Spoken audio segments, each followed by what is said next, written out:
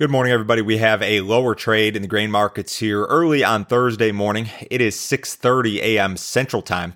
March corn futures down 1.5 at 493.5. March soybeans are down a half cent at 1361. March Chicago wheat down 4.25 at 643.25. March Kansas City wheat down 2 cents at 601.5. March spring wheat down 3.75 at 602.5. So the market's taking a little bit of a breather here this morning. If you did not see yesterday's conversation with Ken Morrison, it's called Money, Money, Money. It's on the podcast. It's on the YouTube and also on Facebook. Make sure you watch or listen to that conversation. I think it's very important stuff. The positioning, the influence of large speculative money in these grain markets, what's going on currently, the impact of the US dollar, all that stuff. This is a really good conversation that you should definitely watch or listen to if you have not already. And remember, guys, if you like these videos, if you like the content I'm putting out here, make sure you subscribe on YouTube. Make sure you hit the like button. Make sure you subscribe on the podcast so you're made aware when new content is available. I would very much appreciate that. I'll start off with the EIA report yesterday. Ethanol production was actually up just marginally on the week at 935,000 barrels per day. That was up like a tenth of a percentage point on the week. Still, I think 12% below the same week last year. Ethanol stocks actually declined marginally. The trade had expected an increase. Ethanol stocks up 3.7% versus the same week last year. Gasoline demand was the worst since late May.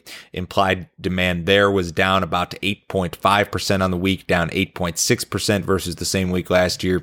So we still have some problems here, certainly when it comes to ethanol. There are a lot of struggles here. I discussed the closure of that plant at Cedar Rapids earlier this week. That could be a sign of things to come. Production margins, depending on how you crunch them, and of course they're different for every plant, are really ugly.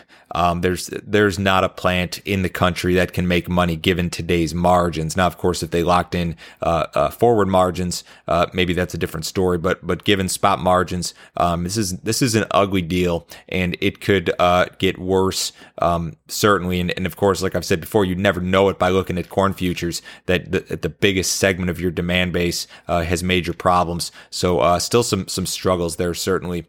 Extended forecasts, weather forecasts look better for Brazil and Argentina. Most of Brazil is going to be quite a bit drier than normal over the next 7 days or so. Argentina is going to see mostly normal rainfall during that same period. Now, your more extended time frame, like say January 13th through the 19th or 20th, mostly normal rainfall for Brazil and mostly normal rainfall for Argentina. Traders expect USDA to reduce South American crop estimates across the board. Brazil corn, Brazil soybeans, Argentina corn, Argentina soybeans. Traders expect those numbers to come down on Tuesday morning in the report. I'll talk a little bit more about that in detail tomorrow and Monday morning. USDA's attaché office in Brazil did reduce their soybean production estimate. They're at 131.5 from 133 previously. That estimate is mostly in line with what traders are expecting, something in that 131 to 132 range on Tuesday morning from USDA. And keep in mind, the previous record crop in Brazil was 126. So we're still talking about a fairly substantial increase versus the previous record, largely because of a big increase in acreage, not necessarily because the yields are going to be fantastic. The US dollar is a little bit higher this morning. The dollar's been very weak overall, and this has been a big influence on the market, in my opinion. The most well-followed version of the dollar index has lost a good 10% since that first COVID stimulus was signed in late March.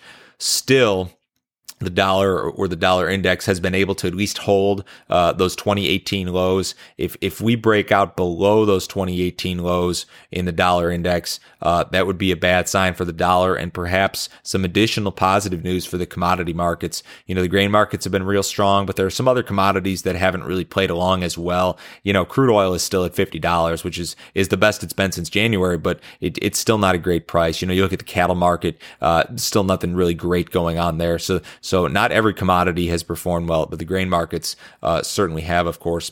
USDA will release its weekly export sales report this morning at 7:30 Central Time, of course. Corn sales expected 600,000 to 1.2. Soybean sales 400 to 800 expected. Wheat sales 250 to 500. Looking at the cattle market, we had kind of a mixed bag on the close yesterday. Not a little bit of volatility. I heard about a little bit of cash cattle trade at 112, but I don't think that's enough to establish a trend by any means. So we'll see what develops here today. We did have a nice rebound in the cattle market there 2 days ago. Stock market's a little bit higher ahead of the cash open. You know, all this stuff going on in Washington. Biden was certified last night. You would think that maybe there would be some jitters in the equities and in some of these financial markets, and there really haven't been. The Dow's up 100 points. The S&P's up 17. The bonds are down a little bit. Again, U.S. dollars up a little bit. Crude oil's up 28 cents, 50.91 in the Feb WTI. Precious metals are up just a little bit. Remember, if you need some more information from me, go to my website. It is www.standardgrain.com. Go to that website, click on Grain Marketing Plan here in the upper right-hand corner.